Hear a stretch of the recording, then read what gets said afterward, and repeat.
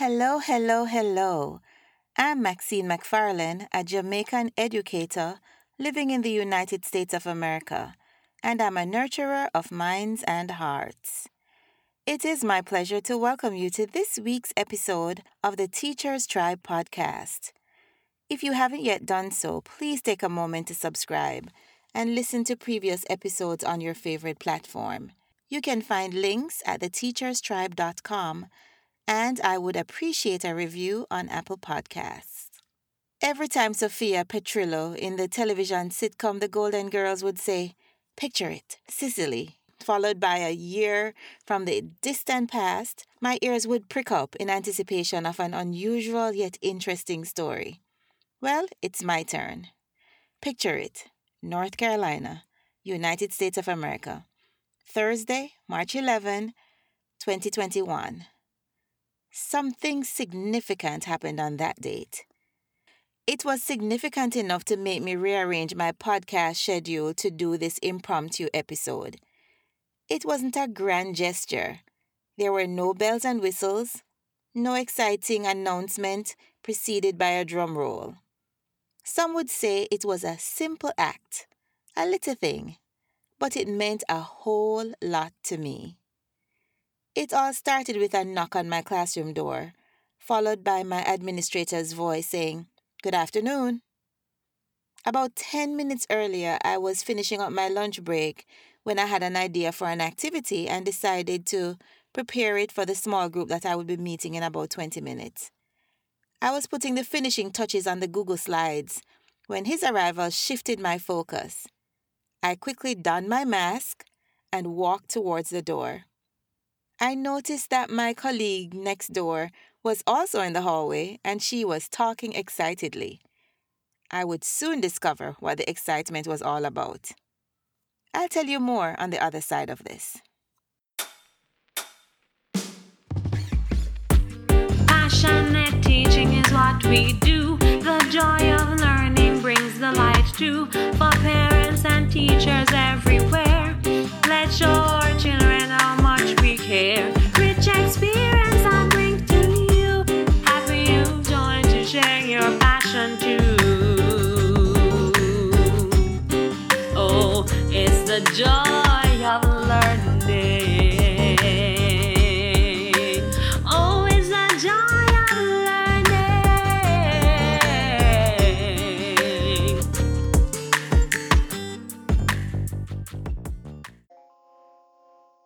Well, as I stepped into the hallway, my eye caught a cart that my administrator had filled with store-bought treats and water bottles.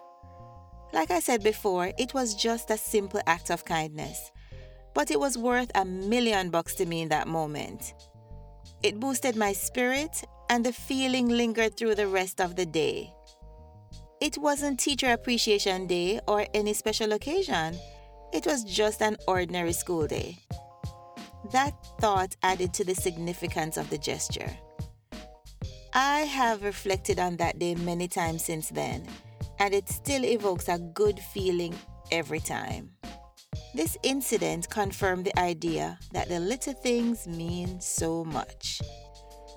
For the first time on this podcast, I will be sharing a quote from the 100-Acre Woods, courtesy of who else but Winnie the Pooh. He said, "Sometimes the smallest things take up the most room in our hearts." And that is so true for me. For some people, I know something like this isn't worth gushing over like I did. However, I believe there is more to this than the simple gesture. It's the little things. It's the little things.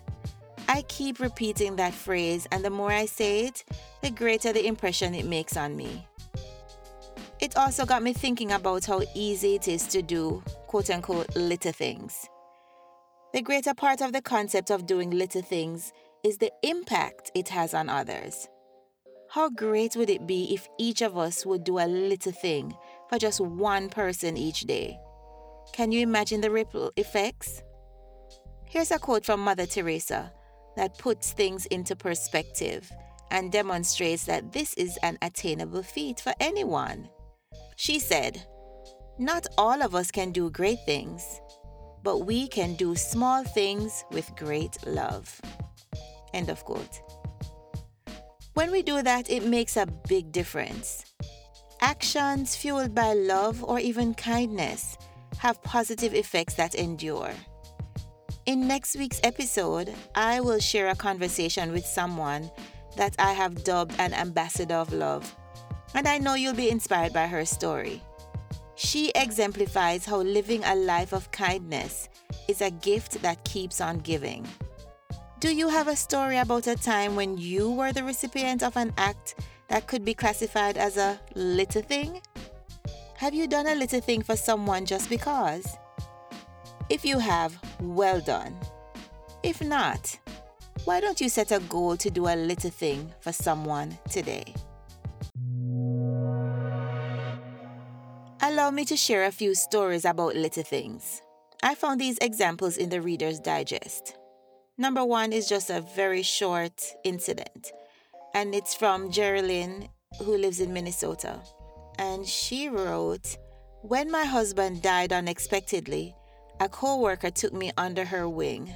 Every week for an entire year, she would send me a card saying, 'Just thinking of you,' or 'Hang in there. She saved my life.' I tell you, it's just the little things, just a card." Number 2, "He kept an eye on me." That's the title of this one.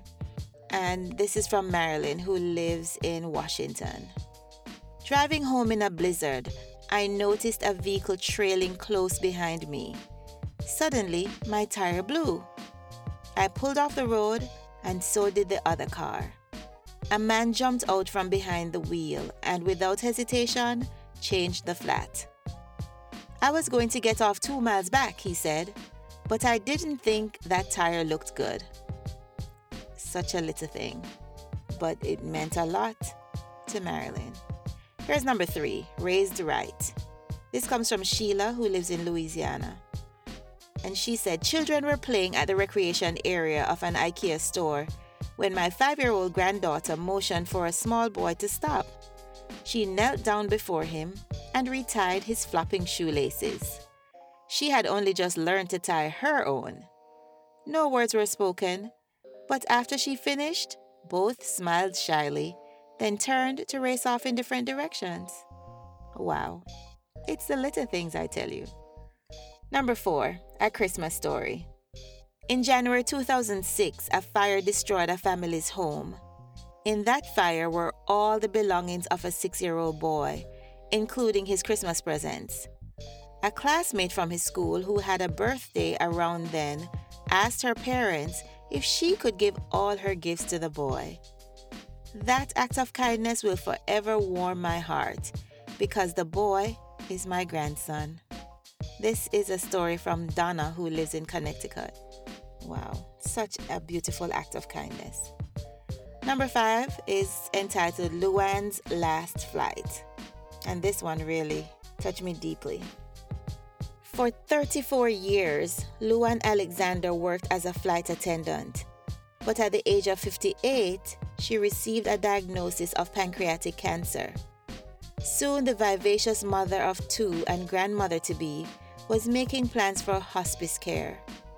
Her older brother, Rex Ridenour, was flying to see Alexander when he asked the flight attendant, an old colleague of Alexander's as it turned out, if he could speak to the passengers.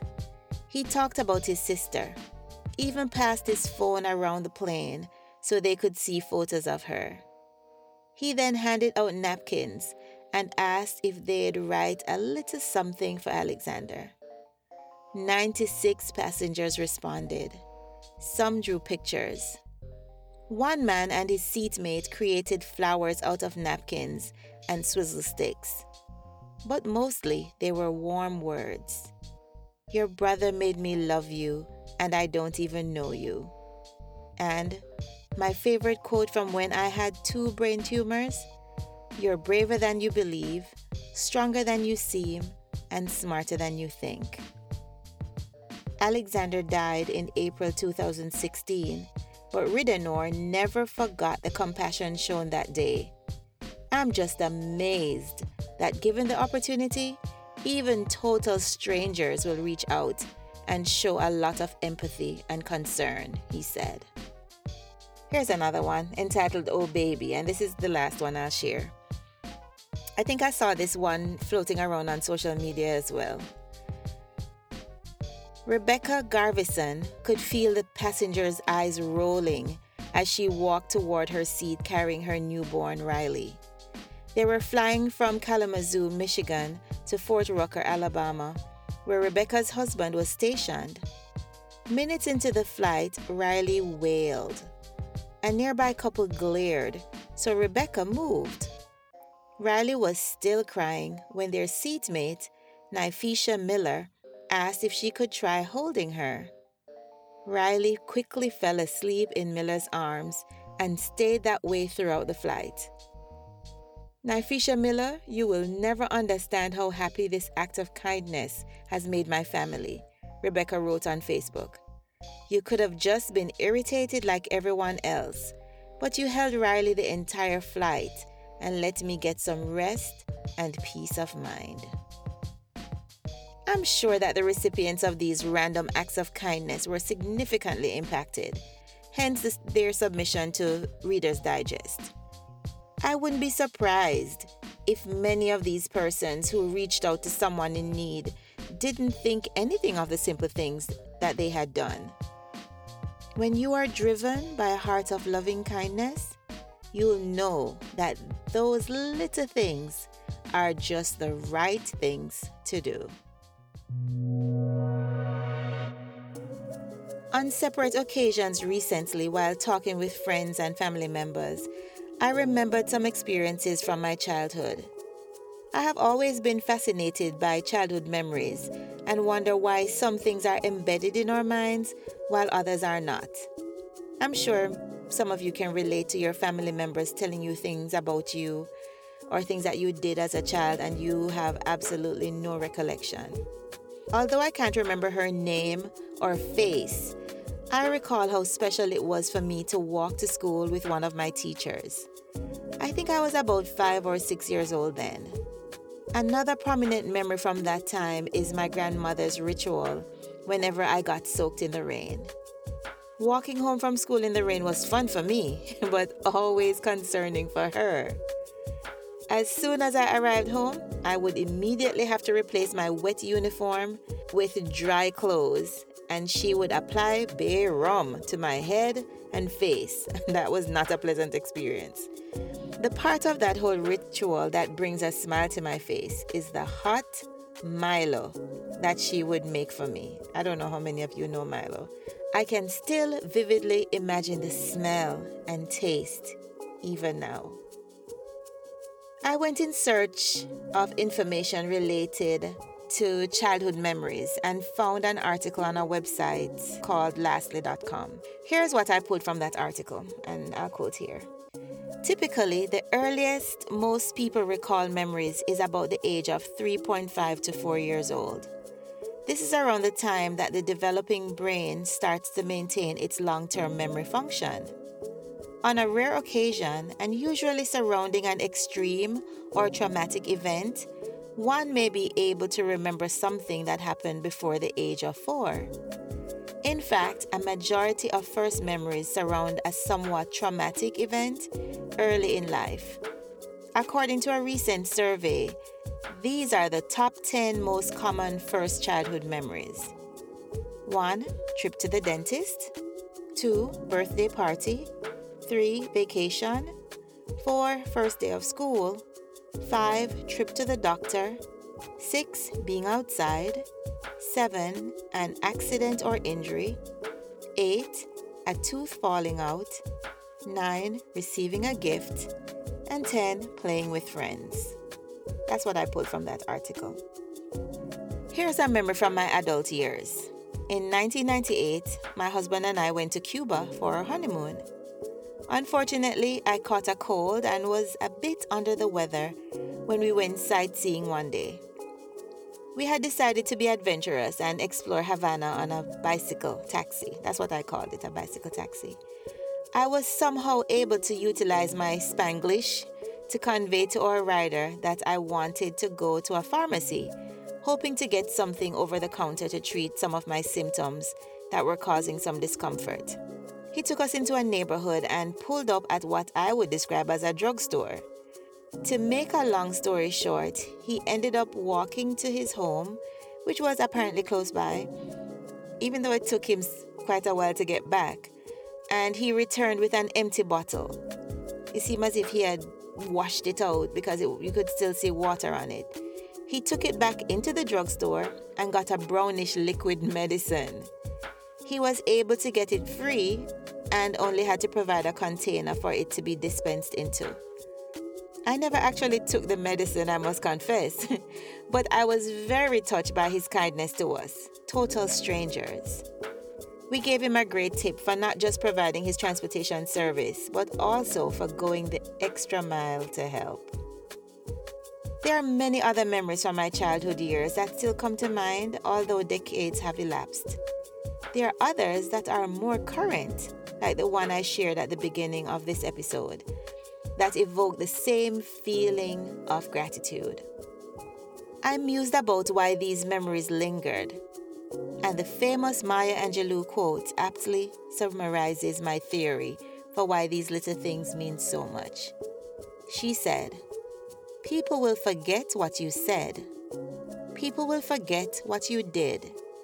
But people will never forget how you made them feel."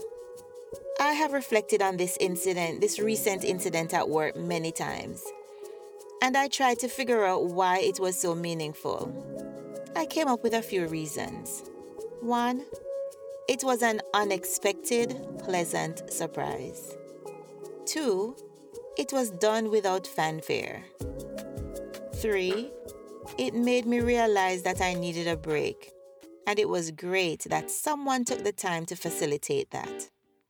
And 4, living through this pandemic period has helped me to adjust my lens and strive to live with an attitude of gratitude. These reasons really help me to appreciate such gestures. For me, it's the little things that mean a lot. I'll leave you with this quote from Anurag Prakash Ray, who said, "Sometimes a little thing you do gives happiness to someone. So never stop doing little things." Until the next episode, walk good and one love. For the joy of learning, subscribe to the Teacher's Stride.